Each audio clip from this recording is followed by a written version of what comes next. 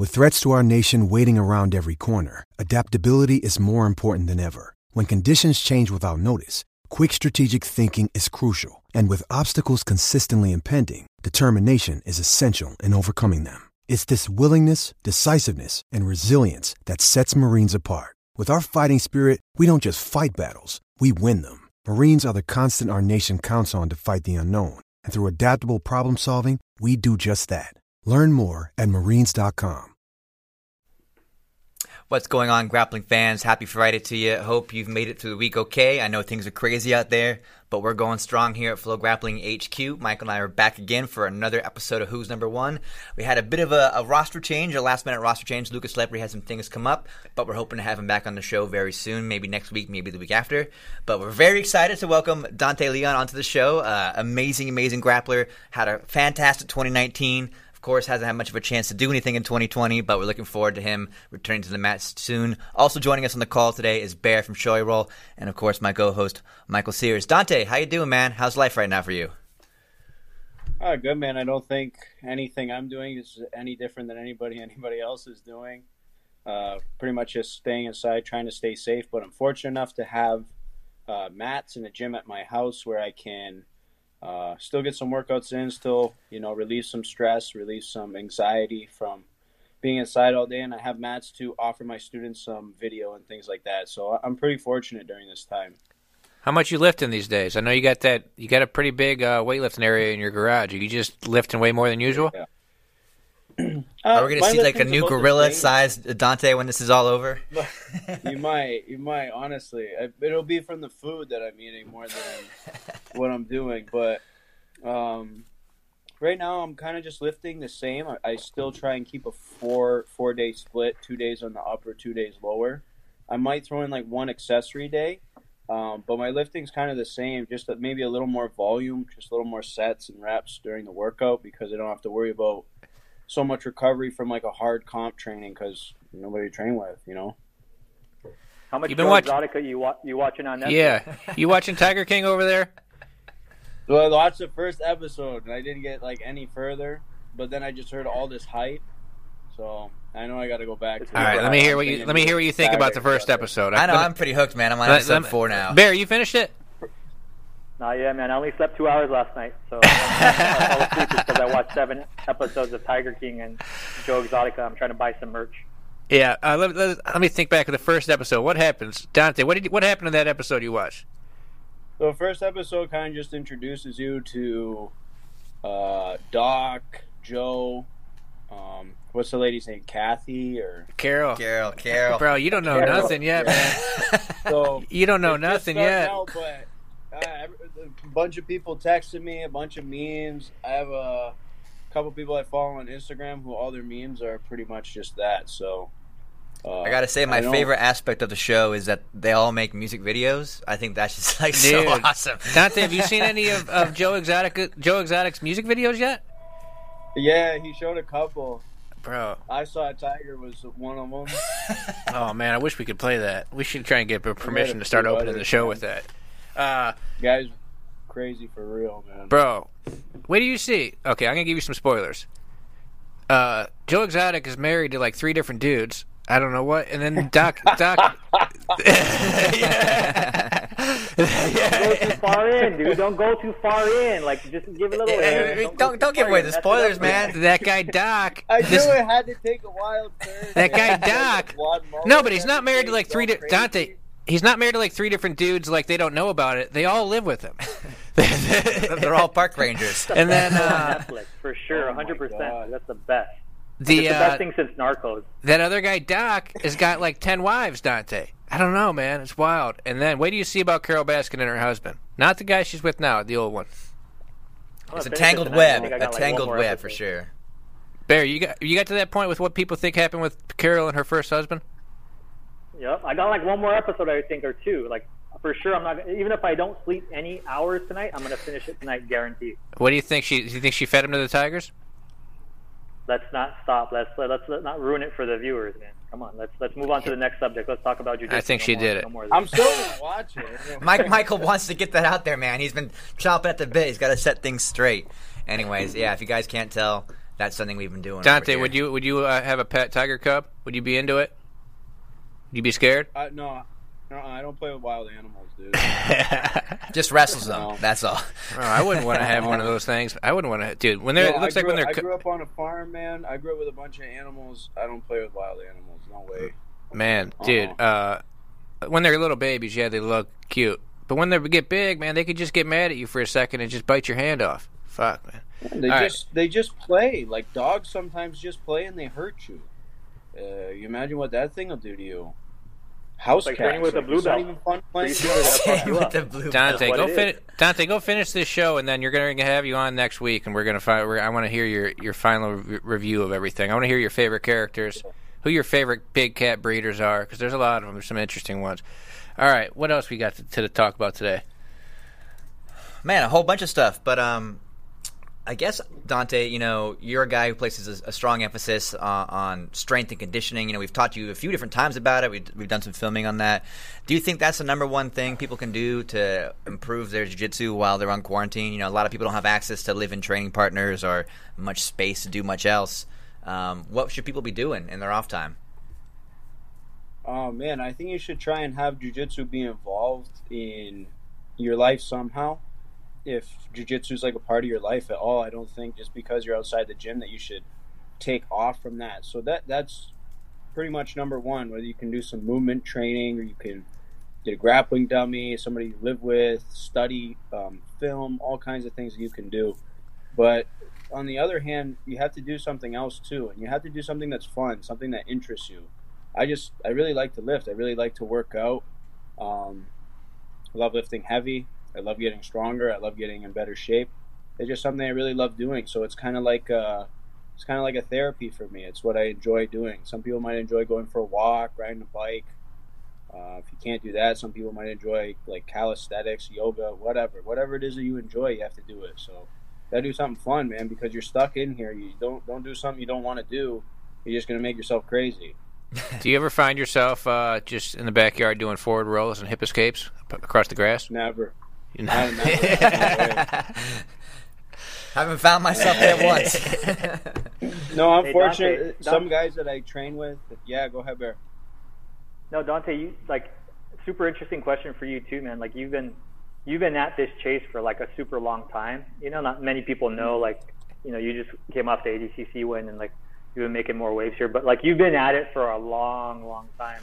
And not only that, you started to make some waves in the sports space, like when you're like 14 or 16, whatever that time may be.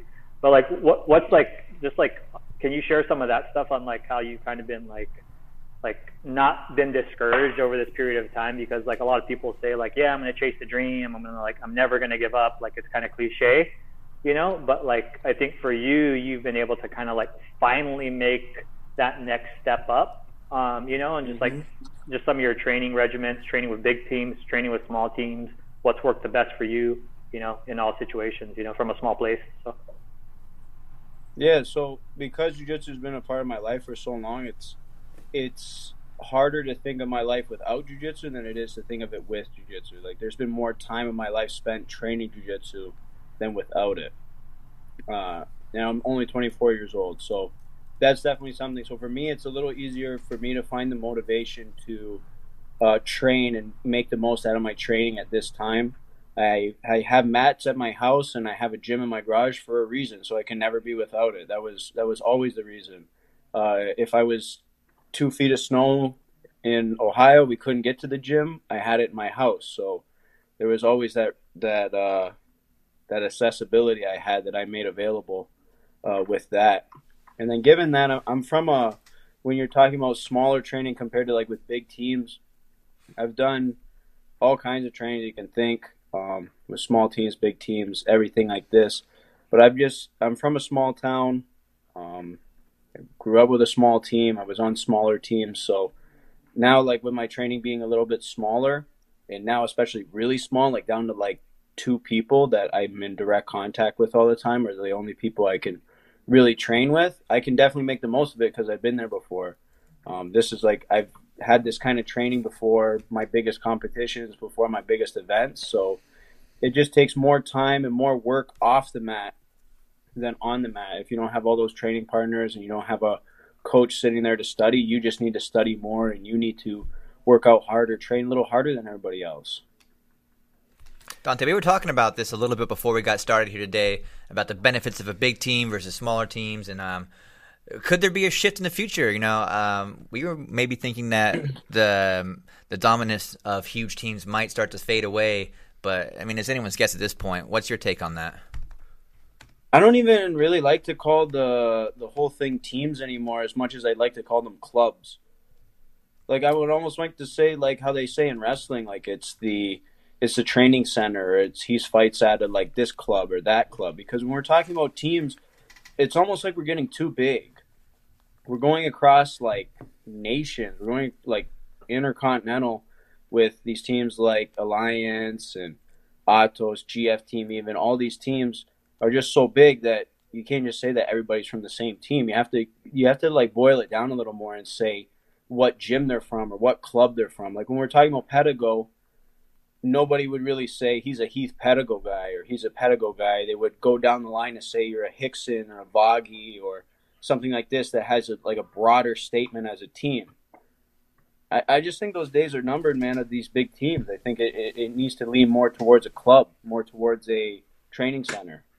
Yeah, you have to think some of these guys that represent teams like Alliance or Atos, they never even train with each other, but that has implications too for their competition runs. We saw, for example, Johnny Tama have to close out to Lucas Lepre the first time he ever made it to the second day of the World Championships. He had to close out in the quarterfinals. Yeah. Now it's heartbreaking for him because, of course, Johnny Tama had to close out twice in the quarterfinals last year, I think. Really? I believe he did it at Pans too, to Sinistro. I remember that. So I definitely see that being part of that problem there. Barry, what do you think about the all interesting this? The interesting thing too is like Dante says, right? Like I think like everyone's been a part of a team / like I'm the first one to be like to say I don't like to cheerlead for a team is pretty much like crazy, right? But so I love to cheerlead for my team.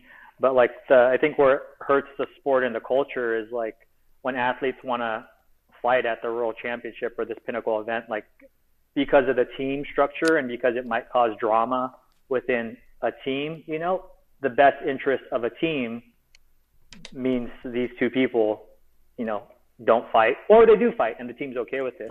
And I think like Dante was saying, like clubs, everybody, all these people are from different places and different areas of the world, and they're all different clubs, and they just fight under one flag. And that ultimately, I think, hurts the sport as consumers and viewers like ourselves. And not only that, it hurts the athletes as well, right? It benefits the team, but it hurts the athlete and it hurts the consumer, the fan of the sport, because we want to see that fight. So that's my take on it. About teams, or like if they're a club, like when they're on big teams, you're saying it's hard, like two guys from like each team to fight each other. If they're on the same team, it's usually like a closeout, right? Yeah, or even whether big teams fighting each other, like more the like whether you're on the same team, whether you're on the same club. Like for me as a fan, like you need a fight. Like if I was on the structure of I ran the team, like, and I didn't want people to have drama, like I would be like, don't fight, close out, give it to so and so. But like I'm purely giving it as a fan, right? Like I totally get their perspective, but like. This leads actually good into our first match that we're going to review. Before we pull it up, let's talk about, because this you and Jaime, both GFT, you didn't close out at Nogi Worlds. What ended up happening there, Dante? No, I offered it up that I think we should fight for it. I looked at it as neither of us had won an adult world title at black belt. And I just didn't think it was something that would want to be shared. I don't think you would want to look back on your first world title and say, like, oh, I won, but no, he really won, or vice versa. So I offered it up. He agreed to it, and we had a great match, man. I think we had the best match of definitely the best match of the day. Maybe one of the better matches of the tournament. Fight. How do you feel about closeouts personally? Man, so... what Bear said is very true, and he's speaking from like the fan standpoint, from his point of view as a fan.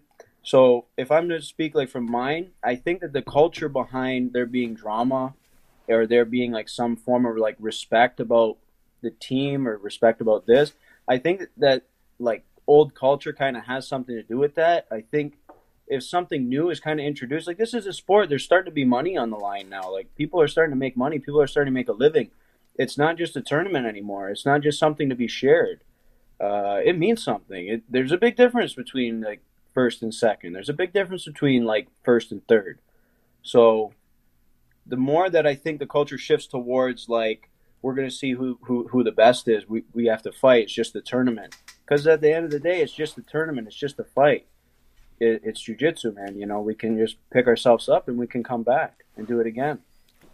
Yeah, and it's like, I mean, you can do the little thing everybody does, like both take a picture with the medal and change places on the podium. But 5 years from now, when somebody goes to look at the results from 2019 Nogi Worlds, it would have said Dante Leon's in second place, right? Oh man, it's one of my least favorite things that I see. But listen, it doesn't matter about all these other people who talk about it. It matters about like what you're gonna live with, and you have to live like. Guys. Sorry, once you retire, I almost threw up. I'm sorry. You got to remember that. You have to think about that moment. Like, yeah, I didn't win a world title. I closed out for a world title. You know what I mean? And I mean, as far as your legacy goes, I mean, I'm sure Barrett can speak from a sponsor standpoint. Like going out there, like. And really be like, okay, let's say you're on Sunday at the Pyramid, and you could either go out there and just shake hands with some guy, and okay, you're the champ now, or you go out there and you beat somebody in front of the crowd, and you take that world title. It's a different accomplishment. Wouldn't you agree? 100%. It's a different thing. It's completely different, and that's just like the most special feeling. That's the most. Like growing up in jiu-jitsu, like I said, like IBJJF Worlds was like the big thing. You know what I mean? So if you had that opportunity to really like be there in the spotlight and earn your world title, it has a way different energy, way different feeling than it would be if you closed out. Like an example would be Gabriel Arges closed out with Otavio his first year at Black Belt when they won a world title. And you didn't see a whole lot of emotion on his face. And then the next year, he won the world title. Yeah. And Otavio lost in the semifinals to Tinoco. And he like was bawling his eyes. Like, he's super emotional.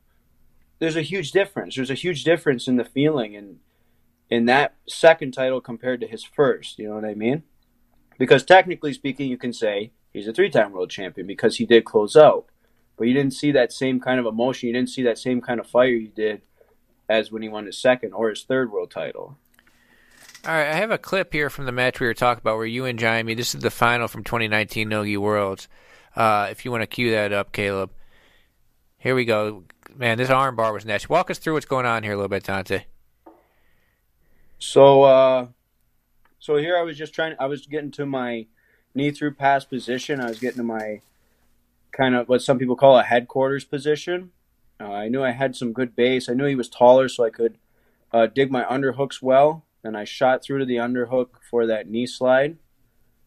I went to the mount. I tried for the back here, so he started to come off a little bit, and I had a good bite around his arm and around his leg. So once I came for this armbar, I was able to stretch his base out and roll him over. From here, I was a little bit got kicked in the face as well with the knees. You can see my hips kind of open up a little bit, and I'm kind of too. I mean, there is definitely some damage done there. I have PTSD about the sound, but I was gonna ask you about that. The way my hips were open, I was already stretched all the way back. I believe it gave him some breathing room and some space for him to escape. But yeah, he's a warrior, man. All the blue belts on Instagram jumped in there and said, "Why aren't you pinching your knees together?" All the technique critics. I mean, I can always count on one of them to let me know where I fucked up, either on that or how I lift or whatever. You know, there's always somebody on Instagram can tell you how to fix everything. So that was a white belt. That was a white belt that gave you that feedback. It's only been there for 6 months training, by the way. So this setup probably. Though, I've seen you hit this arm lock several times before. You usually set up not from that little scramble, but from close guard, right? When people stand up, you like that arm lock, don't you? I do, and I've set this one up. So in 2018, I hit an armbar from the back on somebody, and you guys, Flow Grappling shares it often. I hit it in my second fight. against a pretty tough kid, and I ended up hitting this exact armbar where I dropped down on the arm and the leg at the same time. So it's kind of like a sneakier attack that I do. Definitely wasn't my first option. I definitely wanted to either secure mount of the back to then work for a finish from there. Yeah, that guy has noticed we've used the clip more than once. I remember he commented the last time we posted it. He's like, how many times are you guys going to fucking post this clip? When's it from? Is this a black belt match? Yeah, I think, is it Nogi Worlds? Yeah. Like, 2 years Yeah. ago? I remember you hitting that arm lock on somebody at Worlds as a brown belt, too, in the gi. Yeah, it was a Yeah, I think hit it. I think you were losing the match and you hit it and tapped the guy. Yeah, he he got an advantage or something right at the beginning, and then he ended up in my close guard, and then I hit that on him. Yeah, that one was funky.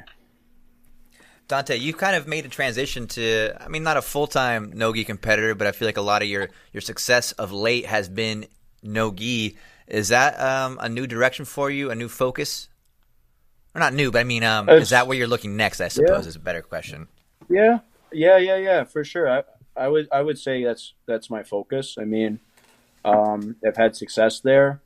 The events are exciting. The no-gi fights, the no-gi events are very exciting. It's kind of the pace and the energy that I like.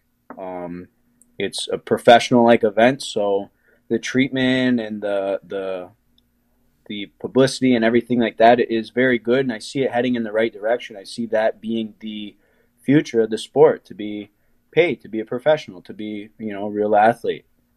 I feel That's why like I think if the sport starts to go more that way, you're going to see kind of the mindset change about these big teams, I think, because you're going to see a lot of people making money, and there's going to be a lot of pirates in one room. You know what I'm saying? There's going to be a lot of guys out to make the money or out to get the title all in one room, and people are going to start to say, hey, no way. I feel like your style too. I mean, you're very good in the gi. You beat some great people, but I think your style lends itself better to no-gi just because, I mean, you really thrive in the scrambles, and if there's action, if it's an exciting fight, it's better for you. Wouldn't you say? Like, if it turns into a slowed-down tactical fight, that's not your best position. That happens more in the gi. For sure. I mean, you always have to have strategy no matter what anybody says. If it's no time limit submission only or it's 6 minutes with points, you have to have a strategy. You have to have some kind of game plan and some cautions about your opponent. But when these fights get like really slow, it's just not exciting. It doesn't excite me. It doesn't motivate me in any way to want to play the advantage game or the points game. I know I've won fights by points and advantages, so I'm not saying that they're not necessary, but when you really like limit the game so much and it ends up being some kind of tactical battle, it's not interesting to me. It's really not. Dante, you hit on something like super interesting because you would be able to give really good perspective on this, organization aside, but like if you were to use a rule set like ADCC where you have like, I don't know, 10, 15 minutes of strategy, and you were to use like a Kasai rule set of, like a 6 minute time frame, as an athlete, to open up more, what do you prefer more on a time for like a time constriction? Do you prefer shorter, like 8 to 6 minutes and just being able to like go, or do you prefer like this longer 15-minute format or 20-minute format over a 4 or 5 period time for you as an athlete to showcase what you really can do, So. Yeah. Man, and I know you can do both. You can do both, and I know there's nothing wrong with both of them. More just like, what do you think you can open up and excel in if you really want to let it go?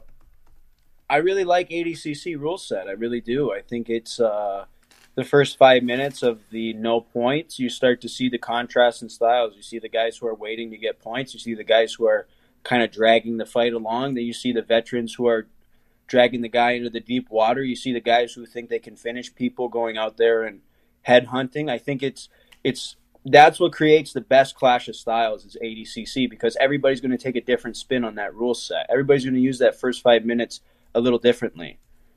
You have like guys who are just going to come out there and try and take your head off. They're going to try and submit you. I mean, I think Craig this year submitted 2 or 3 guys in the first 5 minutes. So, I mean, and there's a lot of other guys who are using their first 5 minutes just to get going, to or to tire you out or something like that. So I think that way you see the most contrast in styles. The only problem I see with 6 minutes with all points is it's still a short time, and it's still a way that guys can eat up a clock really quick and kind of make these tactical fights that are just shorter in time. All right, so that leads us up perfectly to the next thing I want to talk about, which is ADCC, which is how did you feel being there, Dante? Your very first ADCC, because it's for people who haven't been there, it's a different experience. It's not like being at just a regular tournament. It's almost like you're at like WrestleMania or the Super Bowl or something. Like there's just something in the air, right? Yeah, it's different, man. It's definitely crazy. It doesn't compare to anything else you ever been at. There's just I think the thing about ADCC is how unknown it is. It's almost like a secret, almost like a little secret society. Like if you've been there, you've been there, you know, you'd know. But outside of that, like in the real world of jiu-jitsu, nobody can really speak anything about it besides the guys who've been there and the guys who competed. So it's a very special event. Your first match, before we're gonna watch the Lepre match in a second, but your first match was a rough one. How did you feel after that Satava match where you barely made it to overtime by the skin of your teeth? I mean, I felt good. I made a mistake. I knew the rules. I knew I had to stay on my side to not give up those 3 points. And once I did, I had a lot more energy, a lot more strength, way better pace than he did for the overtime. So I was able to secure the win pretty quickly in overtime. I believe it took me 1.5 minutes or 2 minutes to get the takedown and get to his back. It was just a tough time getting started. People want to discount Satava. He's a fucking tough guy, man. He's really good. Tough. So just kind of a guy who's unknown. It wasn't my best fight, definitely, but I made some mistakes, but I came back really well. And in the overtime, I knew that I have the game to win it. I mean, I showed it right there. So then second round, quarterfinals, you got Lucas Lepre, one of the best lightweight competitors of all time. What did you think when you saw the brackets and you're like, all right, if I win my first one, I got Lucas first? What are you thinking about that matchup? Really was not too worried, was pretty excited about it. Lucas was a guy who I studied because I knew his game could give me some trouble. He likes to pass the exact same guard that I like to play. Like, that's his favorite guard to pass. That's my favorite guard to play. That quarter guard, that half guard, reverse De La Riva type. That's where he just eats guys up at. And that's where I'm comfortable, and I tend to get the majority of my sweeps from. So I knew it was going to be a great clash of styles. I knew it took a little homework, a little bit of studying on his game. And once I got out there, I used that first 5 minutes to kind of feel him out a little bit. I attacked quite a bit in the first 5 minutes, so I got a good feel on him, and then, you know, the confidence just grew. What kind of adjustments did you make ahead of the match? You knew that he was going to feel comfortable in that position that you like to play. What modifications did you make to address that? I remember 2 different people came up to me and said, don't play half guard with him, or don't play quarter guard with him, or don't play. And honestly, what was I going to do? That's my game. That's where we're going to end up. He forces you there, and I'm comfortable there. So I'm not going to go out there and think I'm going to play close guard or anything. My game was my game, is how it's going to be. If he's better at passing than I am at playing, then I'm not going to win, and vice versa. You know, I ended up winning. All right, Caleb, you want to cue up that replay of this Lepre match? So here you are playing a little half guard. So this sweep that I hit right here is kind of like one that we practiced a lot. So I come 2-on-1 on the arm, and it opens it up to a single leg here. So from there, it was just a chain of... Can we go back to that before that sweep real quick, Caleb? Let's put this on loop for a few rounds here. Dante, talk us through it. It's really fast, so I'm going to have to watch it like 17 times, but that's okay for me. No problem. So right here, you see I have one on the wrist, I have crossed wrist control, and I have same side elbow. And I passed his arm across. So when I went to pass his arm across, he actually didn't step forward because his balance is so good, he pulled back. When he pulled back, he kind of pulled me up into a leg drag. So you're going to see my crossed wrist.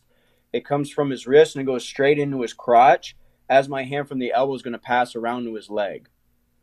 So I have a deep bite on his leg with my left arm. My head was peeked outside already, but I had my eyeball in his hip bone right there. So there was no guillotine or anything. So right from here, I beat his outside arm, and I came to a body lock. I tried to put my hook inside so we could keep in the mat, but it's ADCC. It doesn't matter where you go. Before we get to taking the back, What are you thinking when you get up and you get the body lock? You're like, all right, I got ahead of him. What are you thinking then? You just thinking, man, I got to capitalize on this. What's going through your head? Yeah, as soon as I got to the body lock and kind of cracked him down, I tried to crack him down over his hip on 45 back towards me. As soon as I did that, I threw my right hook in.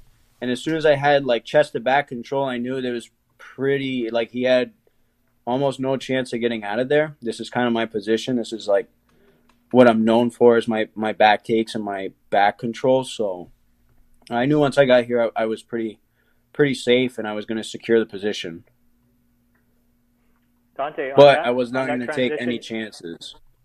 On that, like it was super interesting because that's like I'm not sure if like you were going for that or if you were setting it up, but like what I noticed is once you came up for the single leg from the half guard, some people would just stay with the single leg, right? And they'll try to run it. But for you, was it a part of strategy because you knew he might have been really good with defense on the single leg, was to basically get to it, release it right away and just jump to the bat and get to the bat or to the body lock? Is that a part of strategy? Not really, because I believe that when I hit a misdirection with the 2-on-1. So when I hit that misdirection, I came up on his leg where his hips were facing away on an angle from me. So if he were to sprawl right there or try any kind of defense, he would end up kind of hitting his belly on the floor where I wasn't because I was more on an angle compared to him.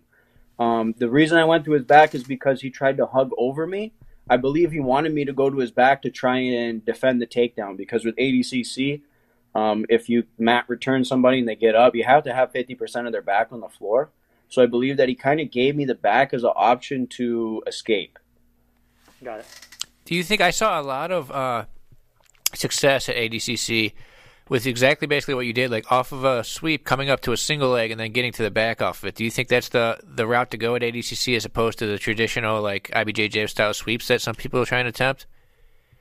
It's hard to score in ADCC. You have to have 50% of the back at least or more glued on the floor for 3 seconds. When we talk about 50%, we're talking that if I like neck bridge backwards and my upper to lower back is just off the mat, it's not going to be points. To pass somebody's guard or to sweep somebody, take somebody down flat on their back is a tough task. It's not easy. So back takes are something that are quite achievable for people because body triangle is allowed for 3 points. 2 hooks in is allowed as 3 points. So people can get to the back quite easily with a lot less effort if they're technically sound, more so than like a sweep or a takedown. What do you think after this one? I mean, you just beat Lucas Lepre. I mean, I would say, without a doubt, your biggest win of your career at that point. What's going through your head after this match is over with and you're in the ADCC semifinals?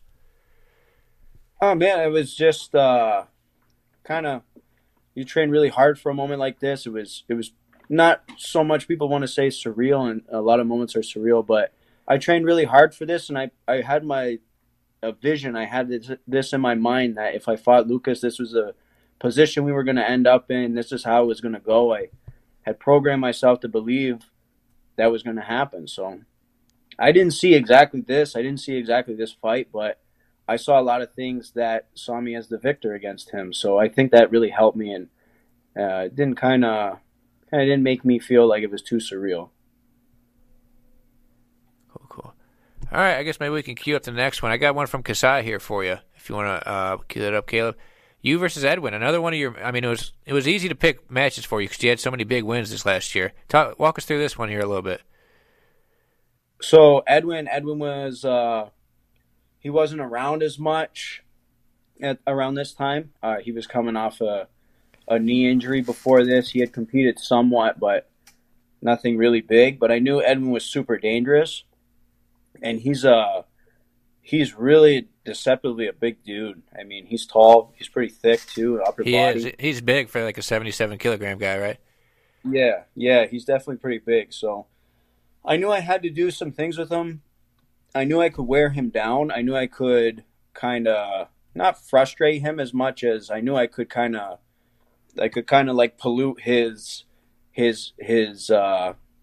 mind a little bit. I could kind of pollute his chain of attacks. So I just kept throwing a lot of things at him. I kept him defending a lot. He was really good in the scrambles. He was really good at doing these really like like something he does right here. Look, he's going to get up. He's going to hit a forward roll, throw me off the stage. So he had a couple things like that. You were not going to let go of that body lock, huh? You're hanging on, climbing back on the mat. Yeah. Yeah. Yeah, if I'm going to fall off the stage, I want to bring you with me, man. I don't want to be the only guy going. So. Yeah, so this was a tougher fight. He had a different game that's harder to adjust for because he's just unique. You can just see how he is. You can see his posture and everything. He's a unique grappler, but once I got his kind of first wall of defense broken down a little bit, got to my attacks, I started to pick him apart. Yeah, when you approach that stance, he has a very weird stance, right? Like he just stands straight up. He wants you to shoot so he can try and get to a dars, right? Yeah. So this wrestling up thing had to be adjusted, and you see later in the fight I wrestle up quite a bit more. And it was kind of a matter of just kind of wearing him out and mixing my attacks. I knew he probably expected me when he's standing straight like that to sit up and blast through him. Anybody else I probably would, but I know that he's got a great front headlock series. He's got a good flying triangle series. And no matter how many times you see it, the shit still happens and it still works on people. So you always have to be cautious of that.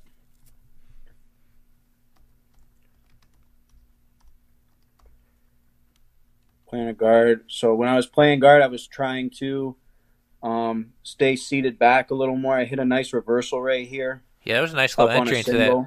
So this is a nice way that I can wrestle up from here because now he's not facing me. His hips are away. So more extreme than the Lepre situation. His hips are completely turned away from me right now. So he has his back turned. We go off the mat right here. I believe he hurts his arm from posting. That should be points right there. Throwing people off the stage should be points. Push-out rules for Kasai. Hell yeah. I think that'd be great, by the way. I wish we had push-out rules to incentivize people not playing the margins so close. Oh, yeah. We can get into that in a little bit, for sure. That's a good topic. Yeah, you need it in the gi, for sure. Yeah, that was a nice little scramble right there, though, where it was like he was trying to pass, and you just switched right into that technical stand-up sweep.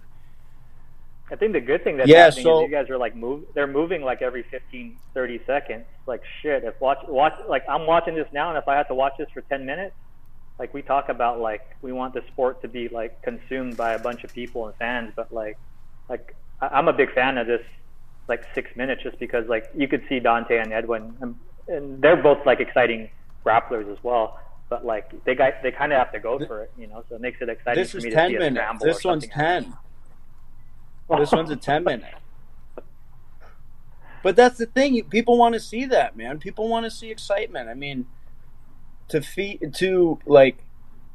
people's entertainment is not complicated. I mean, look at Transformers movies and look at all kinds of things like this. It's just basic. There's just stuff exploding. There's just stuff happening. There's people getting shot. Why do people like to watch John Wick? All kinds of stuff like this because it's exciting. Exciting. It doesn't even need to be that good, but it's exciting. So you take jiu-jitsu and how like special and cool jiu-jitsu is as a martial art, and you can make it super, super exciting. You know, you can make it. Your style is similar to a Transformers movie? Is that what you're saying? Yeah, for sure. I agree with that. No, that's not true. Crazy, that's not true. That's only if you package it in 6 minutes. There's a lot of people that if you package it in 6 minutes, you're gonna get a lot of Transformers.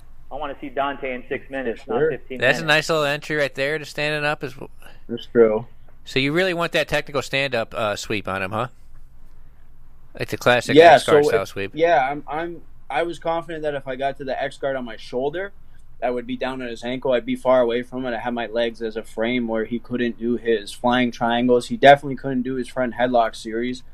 And it's only a matter of time that he's keeping his balance on one leg that he's going to get tired and that he's going to be worn out. So it was a good way for me to kind of run him around because of having my whole body while he's on one leg.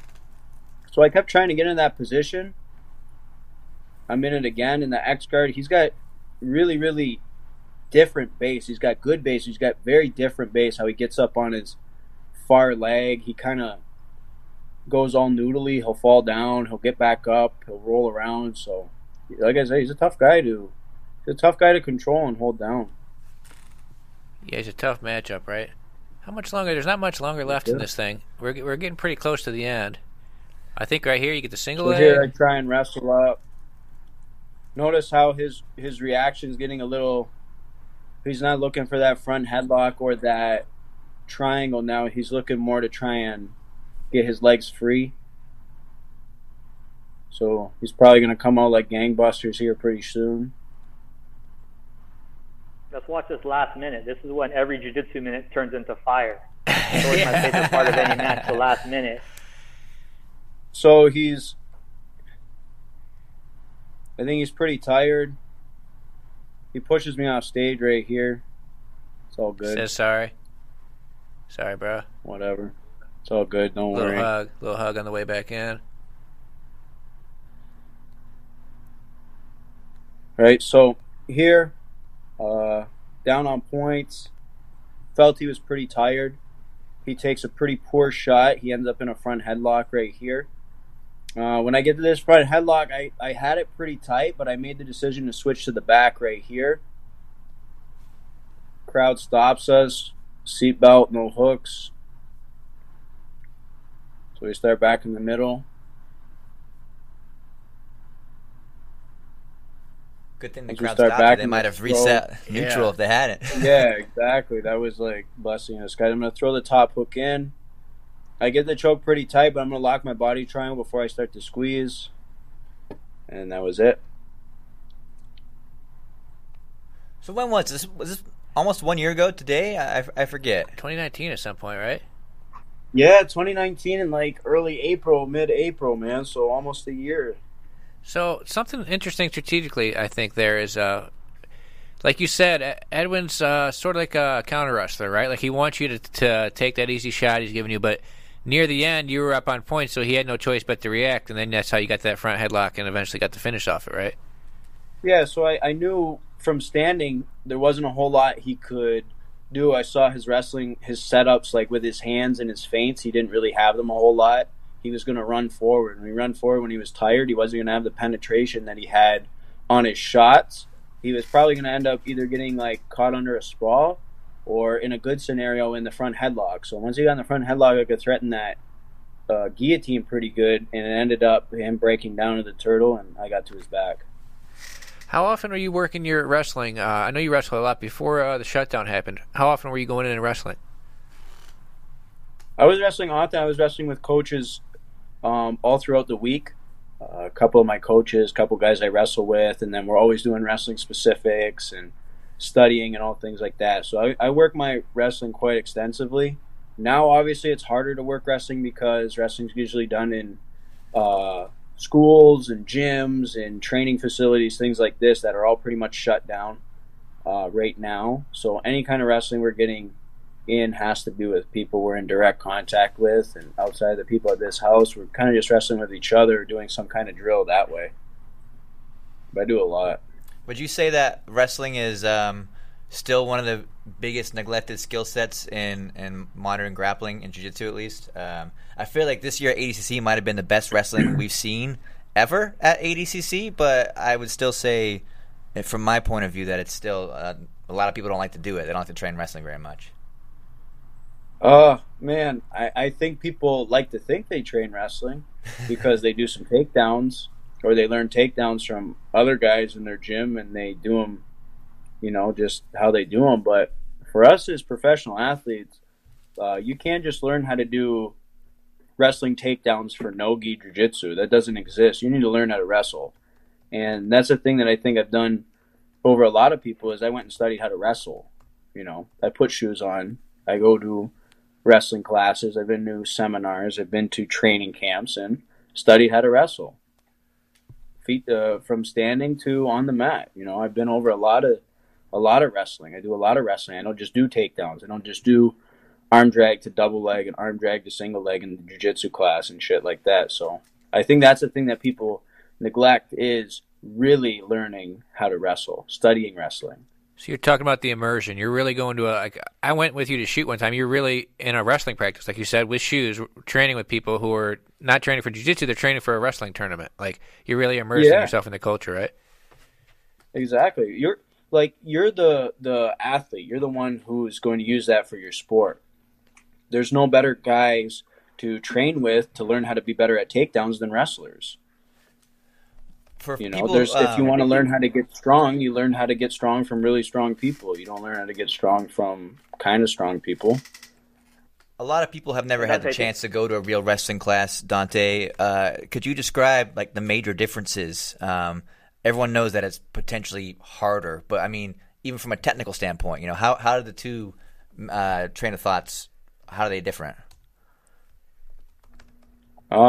It's 100 times harder, like in general across the board, because there's guys in jiu-jitsu who work really hard, and there's guys in wrestling who work really hard, but there's nobody in wrestling who doesn't work hard. Not at any kind of level, not at any kind of like collegiate, post-secondary level. There's no guy who wrestles in any kind of legit program that doesn't work hard. And there's a lot of guys who do jiu-jitsu who don't work that hard. So I raised my hand there. There's like a big difference with that. There's a huge difference with that. Like the demand for work and effort and intensity is like 100 times more in wrestling than it is in jiu-jitsu. Well, Go ahead. Keep going. As far as like technique and everything, you drill a lot when you wrestle. You drill a lot, and their mindset and their attitude towards drilling is much different than people in jiu-jitsu for the most part. How so? They drill hard. If you take me down, I have to stand up right in my stance and be ready to hand fight with you again. Everything is to simulate live. Even though we're not going live, we have to simulate live. We have to feint. We have to move our hands. We have to snap you down. We have to give some resistance. We give a reaction. You know, and we drill nonstop. We don't go by how long did we do it. Did you do it for 5 minutes? Did you do it for 4 minutes? We do it by reps. You do it 100 times? You do it 30 times? Did you do it 10 times? Did you do it 5 times? We go through things like this, reps. Do you bring that mindset to your jiu-jitsu training? Do you try and adapt some of that stuff? It depends. It depends like how you want to, like what kind of training is for you and how you're programming your training, because that's a thing that we don't really have in jiu-jitsu is a training program. Nobody really has a training program. You just go and you train and you follow what the guy says, you know. Put time on a clock and you spar. You put time on a clock and you drill. That's kind of the generic way of jiu-jitsu training. There's no real set program. So if you're wanting to do just single repetitions of something in jiu-jitsu, there's so many different little things, right?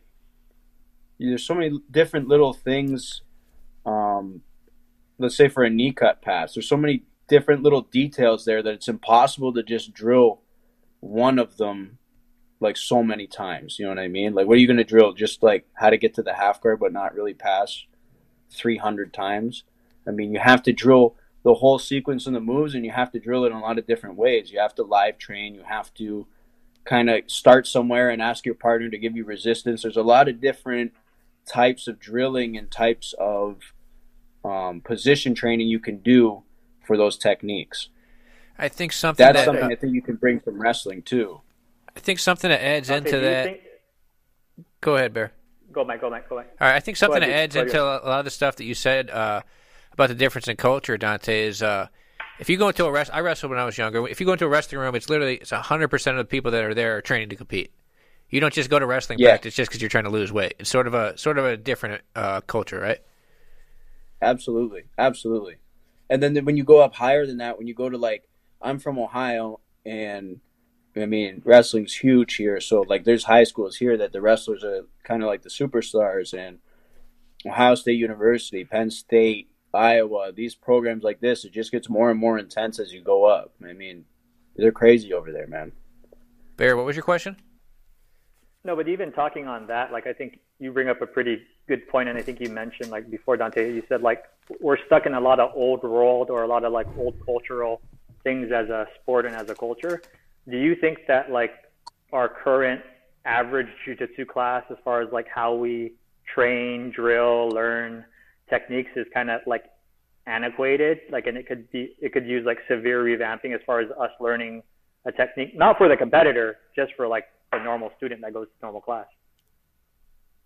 I believe there's some things you can implement, but you got to remember, like, one thing that Mike said: everybody who's in the wrestling room is there to compete, and that's not the case with jiu-jitsu.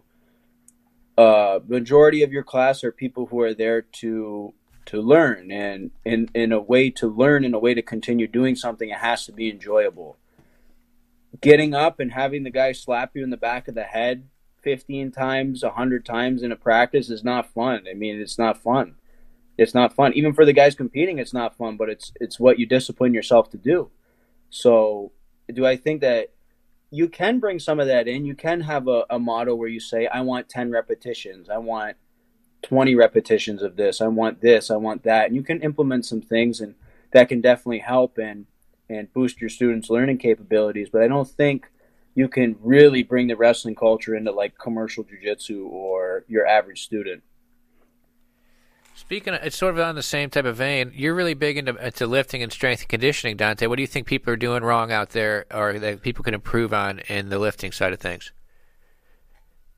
The main thing I think is wrong is that people try and do things too sport specific when they work out or they lift. I mean, people forget what the gym is used for. I mean, the gym is used in the simplest definition I can give you is used to get stronger. I mean, that's it. You don't get better at jiu-jitsu lifting. You don't become a better wrestler lifting, but you become a stronger athlete and a stronger person who's less susceptible to injury, who's stronger, whose muscle lasts longer, who has higher muscle endurance because of lifting, because of proper strength training. So in order to get proper strength training, you should listen to people who either train really strong people or are really strong people. They know how to get strong. They know how to make you strong, especially people who are like that and can train athletes, because not everybody's a power lifter or a bodybuilder. I'm not saying that. I mean, I know there's a lot of people out there who say like, oh, that's Dante, he power lifts because they see my videos on Instagram. But I don't think you guys want to see me do 5 sets of bicep curls. I don't think you guys want to see me 4 sets of chin-ups, max effort, like as many reps as I can do. That's the boring shit. But that's 80 to 85% of my work. 15 or 20% of my work are the cool videos that people see online of me lifting really heavy. That's less than 20% of my work. The majority of my work is stuff that people wouldn't even care about. You know what I mean? So I just think that people try and bring things too sports specific. The gi doesn't belong in the weight room. Things like this. You don't need to be holding like weird things and doing things like this. If you want to work on your grip or you want to work on something like, choking on the gi, that's great. But if you're telling me that you want to be stronger, but you're doing it for jiu-jitsu, so you're deadlifting with a towel, that doesn't make sense to me, That sort of leads into a fan question from the chat right now. Is guys wants to know, do you do anything for grip strength? Yeah, 100%. But that's a completely like side thing. If I'm going to do something for grip strength outside of my regular strength training, there's a lot of things that I do. I like to do a lot of pinch holds. I'd like to do a lot of holds where I'm holding like a dumbbell or something like this, where I'm flexing my hand, where I'm pinching 2 plates together. Any kind of like holding the gi and making grips for as long as I can against resistance bands. That's specific grip training. That's something specific that's in addition to my strength training that I do already. If I had to lose more weight or I needed to up my cardio, I'm going to do something that's cardio specific in addition to my strength training. I'm not going to do, I need to have more cardio, so I'm going to lift for cardio. That doesn't even make sense. Or I'm going to lift to be like better cardiovascularly. No, you're going to lift to get stronger. Whatever else you need outside of that, if you need to improve something specifically, you target that specifically. What are your numbers at these days before we move on from lifting? Oh, man, my numbers are pretty high. I do a lot of different variations, so it's very rare that I'm programmed to do like 1 squat rep or 1 deadlift rep or anything like that. So I'm always doing a lot of variations. The last big lift I did a front squat double with 435, but it was on like this harness thing that makes it harder. It's like this torture device. like it makes you feel like what coronavirus is like, man, because it just crushes your chest. It's like you can't breathe with it, nothing. So So the you're bar sits training on for you, so coronavirus right now. things I like that. it. You've been I'm ready, putting man. yourself in a I'm torture ready. device. We got to send Chase I'm out ready. there. I'm going to send Chase out there to get strapped up to your No, torture it's okay, device. Michael. I think Well, you got fix, this one. Fix my No problem.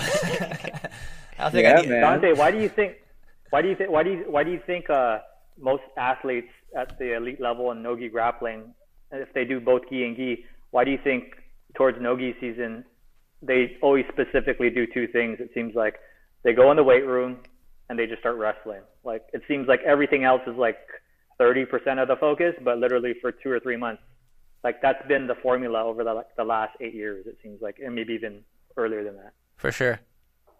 When you look at it, the majority of like jiu-jitsu and when jiu-jitsu started to become professional since the beginning, and even more so with more events today, is in no-gi. So I think things just are taken a lot more serious, man. I think they're taken a lot more serious. I think people find the time to wrestle and lift seriously. Anybody who's been through any training camp for any kind of event is going to tell you that training for ADCC is the worst, because it's like everything that you normally do on top of like wrestling and all these specific training drills and all this shit that's just, it's crazy. It's way harder, you know, but I think that it's just because of a different thing. You can't hide behind that. You have to be strong. You have to be able to wrestle. You have to be able to scramble. You got to be tough. You're going to get exposed. You can't hide behind anything, you know. Just because you're technical, it doesn't matter. You have to have those things.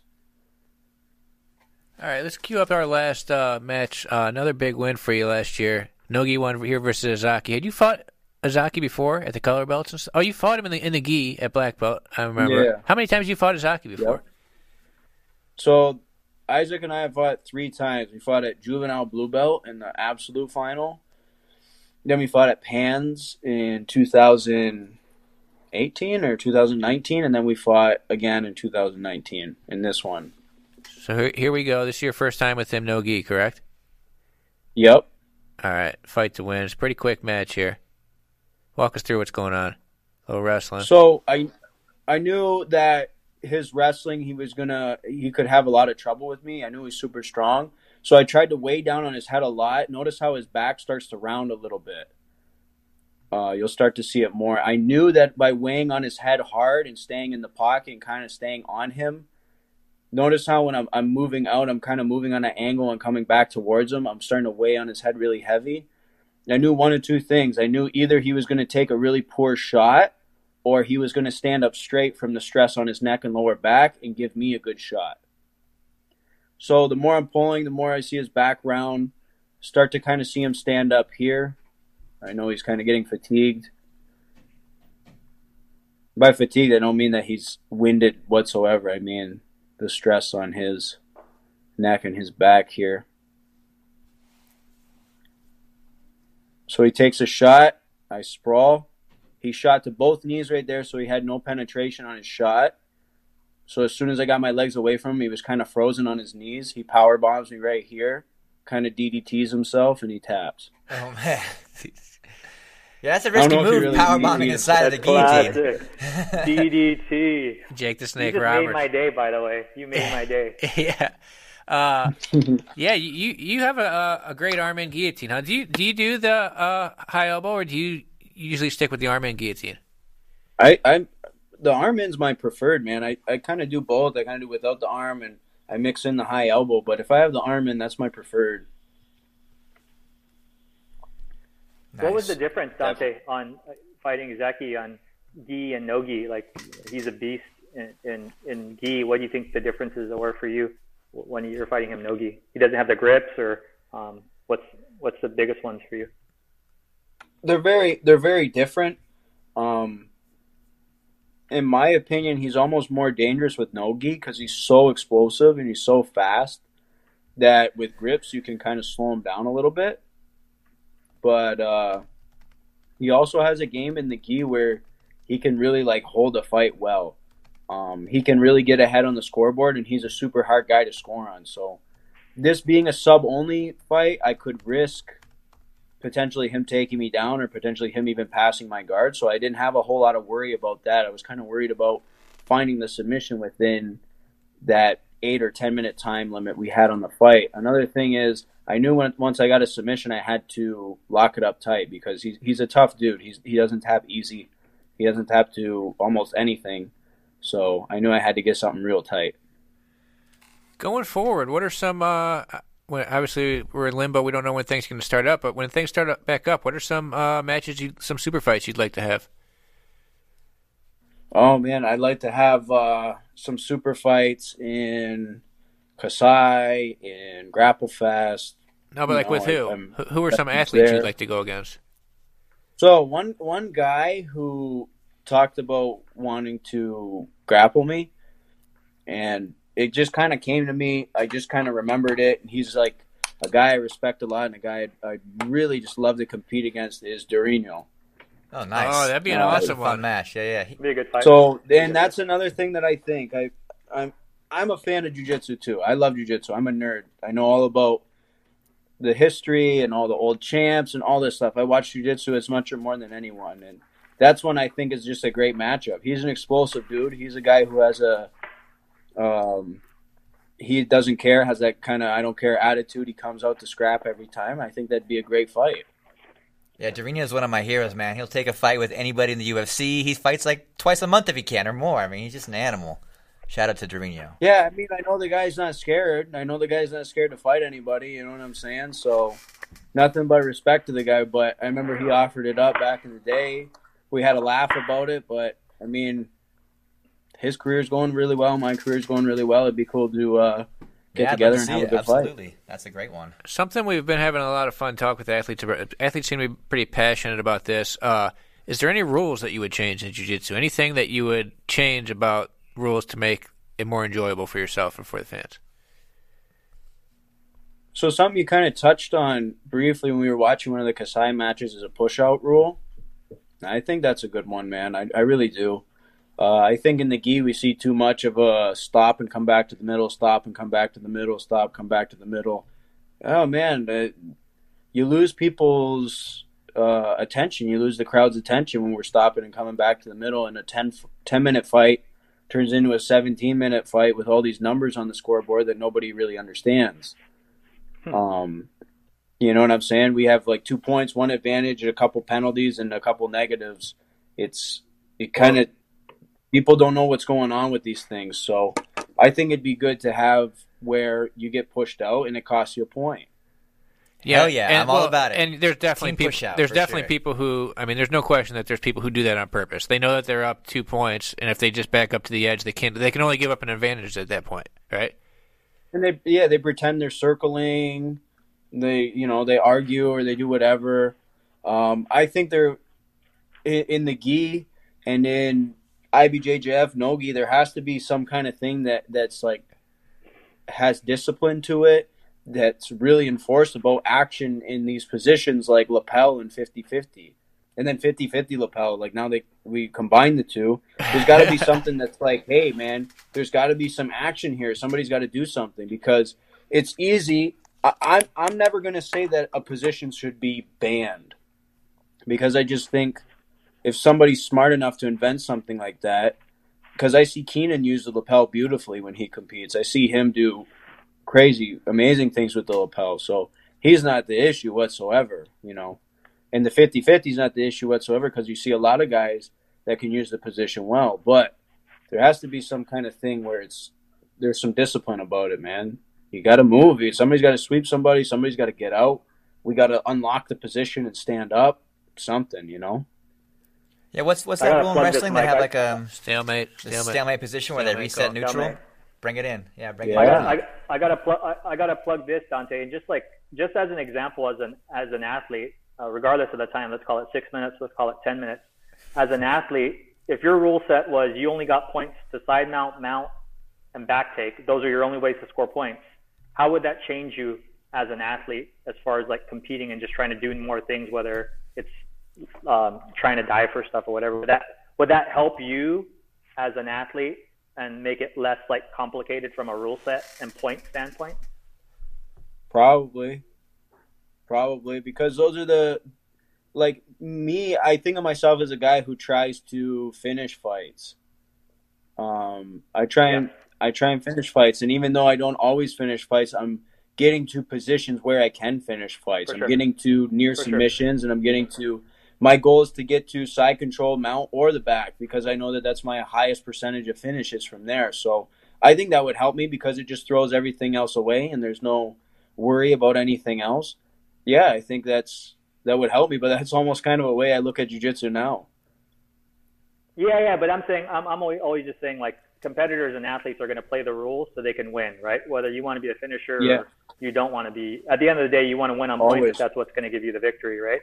But like if I'm playing guard and I got the craziest lapel guard and like you're going to have to stand there for 50-50 for like 6 minutes or 5 minutes, if I give you the ability now to be able to jump to a diving roll to try and back take or foot lock or something, and the other person comes up, but you don't get penalized because they didn't pass your guard, you know, you're just still going for something. It allows you to create action and movement, and just as long as they don't establish a mount position on you, you're safe. Right, it just continues to go, and it allows the fight to flow. You know, so Dante, honestly, it'd probably work.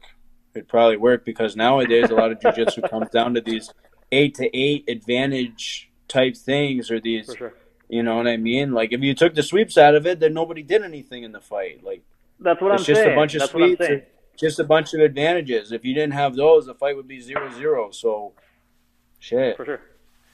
Dante, you mentioned that, you know, making a match 6 minutes wouldn't really change your style, but we hear a lot of guys come on here say like, oh, if it's a 10-minute match, I got to conserve my game or conserve my gas tank. I mean, we've heard world champions say that. Do you think a lot of guys just don't have faith in their gas tank? Like, what are they not doing, or what's different about them? I mean, they're winning at the highest level just like you, but they're playing a totally different style, and you can just go as long as you need to, it seems like. You know, why is that the case?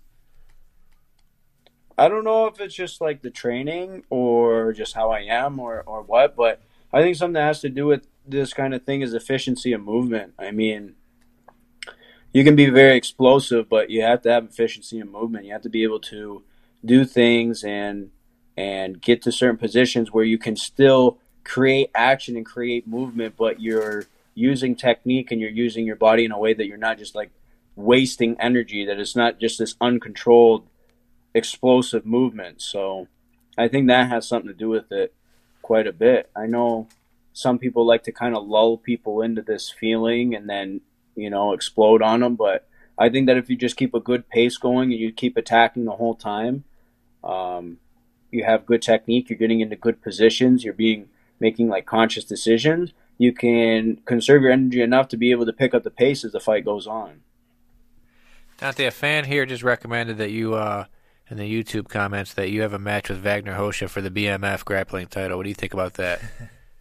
I'm down. That's cool. Whenever, man. Wagner's got a couple wins over me. I mean, I would love to. What was it like competing against Wagner at ADCC? Wagner's a tough guy to fight, man. He's a different guy. He's got a different style. Super slippery. Super sweaty. So super sweaty. He's a different guy to fight, man. And he's a strong guy. He's got good jiu-jitsu. He's a vet. He's just an all-around, like, really, really good competitor. So he's a tough guy to fight for sure. JT was saying he was calling him slow. Did we get any good Wagner trash talk towards you at ADCC? Oh, man. He was Wagner, like, talked a lot of shit to me, man. Wagner talked. He just talks the whole time. And then when he went in for, like, a takedown shot, we bumped heads, and he looked at the ref, and he's like, that was on purpose. And I was just like, man, the whole fight, you're talking shit to me. And we need to get Wagner mic'd up, dude. He goes, you know I got to play the refs. I'm like, you, man. He's like, you know I got to play him, bro. I'm like, come on, man. The ref was like, that was on purpose. Don't do it again. I'm like, bro, this guy hasn't shut up the whole fight. This guy doesn't stop talking. What kind of stuff was he saying to you before that? This is one of my favorite things in jiu-jitsu is finding out stuff Wagner says to people during matches right now. I know. This is like a new thing. He's like, I'm going to pass. I don't know when, but I'm going to pass. Like, all right, Wagner. All right, bro. I don't know when, but I'm going to pass. Oh, man. I say that in the training room, too, all the time. Sometimes it works, sometimes it doesn't. Yeah. What are some other tough opponents that come to your mind over the years? You faced, the who's who of grappling, but do you have any favorite wars or matches that you look back on, win or losses that you really enjoy, that you think highlight good jiu-jitsu? Every single fight I've ever had with Canuto since brown belt. Yeah, that's a fair choice. Canuto's nonstop action as well. And Nogi, what do you guys one against each other in Nogi now, I believe, right? Canuto and I 1-on-1, yep. Got to get that rubber match going sooner or later. What is it about fighting Hanato? What's fighting Hanato like? So fighting Hanato is like, Hanato's one of those dudes who, I mean, you're not really going to find anybody in your gym that can do what Hanato does. But you can find some people who can kind of emulate everybody else, but it's really hard to find somebody who can emulate Hanato. You know what I mean? You can make note of quite a few things that he does, and I believe I have a really good game for him, and I kind of know his tricks a little bit, but you can't really find anybody who's going to do that, like, spider monkey type stuff that he likes to do, you know what I mean? So he's a tough guy to prepare for. He's a dangerous guy. And on top of all of that things, with like the cherry on the sundae about him is he knows the rules really well, and he can play the rules quite well. So he's all these like really dangerous things, and on top of it, he's like really intelligent. He's a really good competitor, so it just makes it tougher to fight him. Victor Doria just jumped in the comments and he says Wagner does that in training too. So yeah, I know. So Wagner and I had our first like shit talking moment when I was like a purple belt in training. How'd that go down? How'd you get into that? So like I took him down in like this, like just regular, like this specific training, and he's like, yeah, nice single leg fucker, but you won't do it again. And I'm like, what? Like, who is this guy? And he's just talking smack to me the whole time, and I'm like kind of like looking at him like, dude, why you what's wrong with you? We're in the training room right now. This is when you were training cyborgs when you were a color belt? Yeah, when I was like 19 or 20, when I was a purple belt. I'm like kind of looking at him, kind of like I'm getting like upset. I don't want to like, I don't want to tell this guy to fuck off like when I'm visiting from somewhere else. So I'm like kind of just looking at him. And then at the end of the training, we would do this like circle. You know what I mean? We'd jog in a circle. And he comes up to me and he hugs me, and I kind of like looking at him like, get off me, bro. You know what I mean? He's like, that was awesome training. We got to go again next round. I'm like, okay.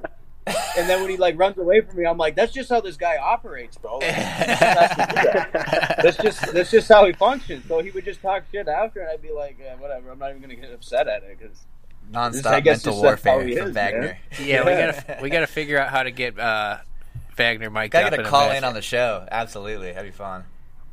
Hey, what about Dante's input on leg locks? We were talking about that with Lachlan, and you train with like leg lock guys, and you have a really good defense on that stuff, Dante. But we were saying like we feel like it's almost like an edge on no-gi grappling and gi grappling. It's an area of focus where people can get really good at, and 80% of the other people doing jiu-jitsu are not good at it. Do you believe in that, thinking that that's a really big edge on high-level grapplers out there, or no?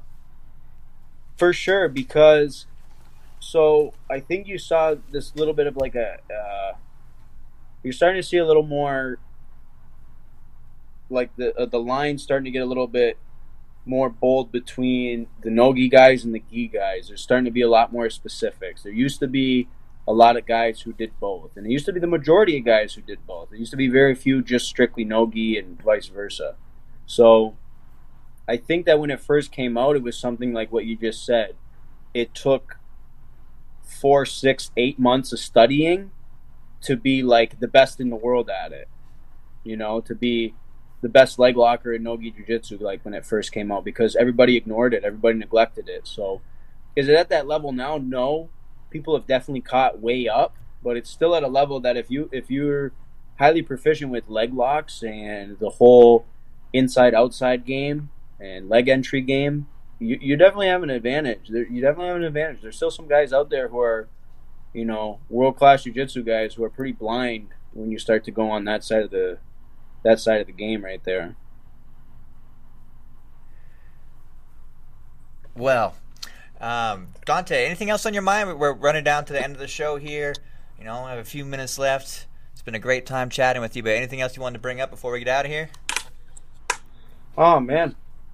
You know, I'm quarantined or shelter in place just like everybody else, bro. So almost anything's exciting to me at this point. Whatever you guys really want to talk about, whatever you guys really want to do. I got one for you. Just basically for all my students out there, I hope all my students are watching this and get a little bit motivated or hear that I'm still training and lifting like a madman. So I know during these times, for my students and for the whole jiu-jitsu community, it's tough to have that motivation or that discipline to stick to your training program when you're away from your friends, partners, coaches, you know what I mean? But you gotta stick to it, man. You gotta stick to it. This time's definitely gonna make us all stronger. You just talked about your favorite people to compete against. Who are some people that you're like, man, I'm not looking forward to a match with this person? Like, they're just a pain in the ass. They're just frustrating to deal with. Who are some of those people for you? The worst guy to fight ever is Josh Hinger. Why is that? I like watching those matches. Josh Why do you not? The worst guy. Describe matches with Josh. Fight. Because he just holds the back of your head. Like, he just pulls on the back of your head no matter where he is for 10 minutes straight. Could be your close guard, your half guard. Doesn't matter. He doesn't take his hand off your head. And he's got, like, the longest arms where he can, like, reach your head or reach the back of your neck from anywhere. And it just sucks. To wear out your neck a little bit? It wears out all, like, your back, your neck. He's really strong.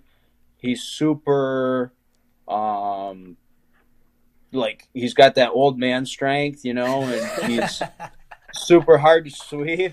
So he's just a guy, like, he's just going to be, like, on top of you. He might not even be putting pressure on you to pass your guard, but you got to always push him off. You push him off your head, So it gets to a point where you're just like, I just want this guy off of me, man. I don't want this guy on top of me anymore. Is there any athletes maybe from different weight classes that you don't compete against that you're like, you like watching their matches? Anybody you think is exciting that you like to watch? Oh, yeah, there's a lot of guys, man. So I think that, so if I'm going to start with, like, some younger guys, I think that, I don't know how everybody says his name, but you guys had him on the Who number 1?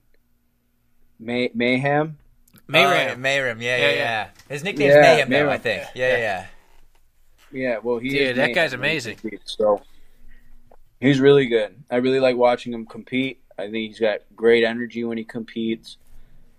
I like to watch all kinds of guys, man. I think it's awesome watching, you know, Gordon compete, Gary compete. Kainon's another guy I like watching compete. He's very, very good at jiu-jitsu. Lighter weight guys, man.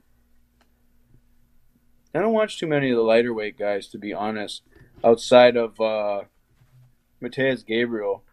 Nice. I like his game a lot. Yeah, featherweight world champ. Gotta love Mateus Gabriel's game. Finisher as well. Who do you think's got the best leg locks out there right now? Oh, man. So, of anybody that I've met or trained with, I think Jason Rao probably has the best that I've personally seen for somebody that I've trained with. But as far as, like, who's the best leg locker right now, I mean, I don't know, man. That's pretty tough. I think any of the Danaher guys are up there. I think they're all pretty interchangeable. I think they're all different. I think Eddie Cummings is like the dude you whisper about in corners, you know? Nobody really sees him anymore. Nobody really hears from him or anything. But I train with him. I can tell you he's still super good, man. I was right there when you trained with him. I actually filmed that role. That was a really good role. What was it like rolling with Eddie at Unity? It's awesome, man. He's got a great style, and he's a great guy to train with. He keeps the pace very flowy, very, very good energy, and he can pick up the pace and have a hard roll when it needs to be done too. And like I said, that's the most important thing about having a good training partner, is somebody who can have those different speeds. You know what I mean? Right on, guys. Well, I think that wraps it up for us today. Dante, thank you so much for calling in. We had a great time talking with you, sharing some of the information you have. Stay safe up there in Ohio. Dude, let's talk about next week's lineup real quick before we go. Next week's lineup is insane. Absolutely. Next week we have 27 IBJJF World Golds and 11 ADCCs throughout the shows. It's Monday we got Felipe Pena and Hamilo together. Tuesday, Zanji Hibero. Wednesday we got Gordon calling back in, this time with Nicky Rod instead of Craig Jones. So Gordon and Nicky Rod. We'll see if Nicky Rod accidentally calls the cheerleading show like Craig did. His shirt will be off for sure. Then Thursday we have Thursday we have Guy Mendez, which is another great one. And then Friday, I mean, those are all great shows, but the one I might be most excited about is Friday. We have Bernardo Fria and Marcelo Garcia calling in. Yeah, that's a wild show. So getting Marcelo on the show is going to be really cool. Yeah, a lot of legends calling in next week. Tomorrow as well, there's another show coming up, noon Eastern, 11 Central, where I am. Where we're calling it Saturday Match Rewind. It's going to be live, just like this. Me, Mikey Musumeci, and Tommy Langecker are going to be hosting a show together every Saturday. We're just going to watch matches and just joke around and commentate them. So I picked some old matches. They don't know about them, so I think it'll be a fun show. So tune in and check that one out. Yeah. All right, guys. Well, thanks again for tuning in at home. Stay safe and sane out there this weekend. Make sure you watch Michael's Match Rewind with Tommy and Mikey. And we'll see you next week. We'll be back with more episodes of Who's Number One. Dante, thanks again, man. We'll talk to you again soon. And we'll see you guys Thanks, everyone. sometime soon. Have a good weekend. Later, Dante. Later.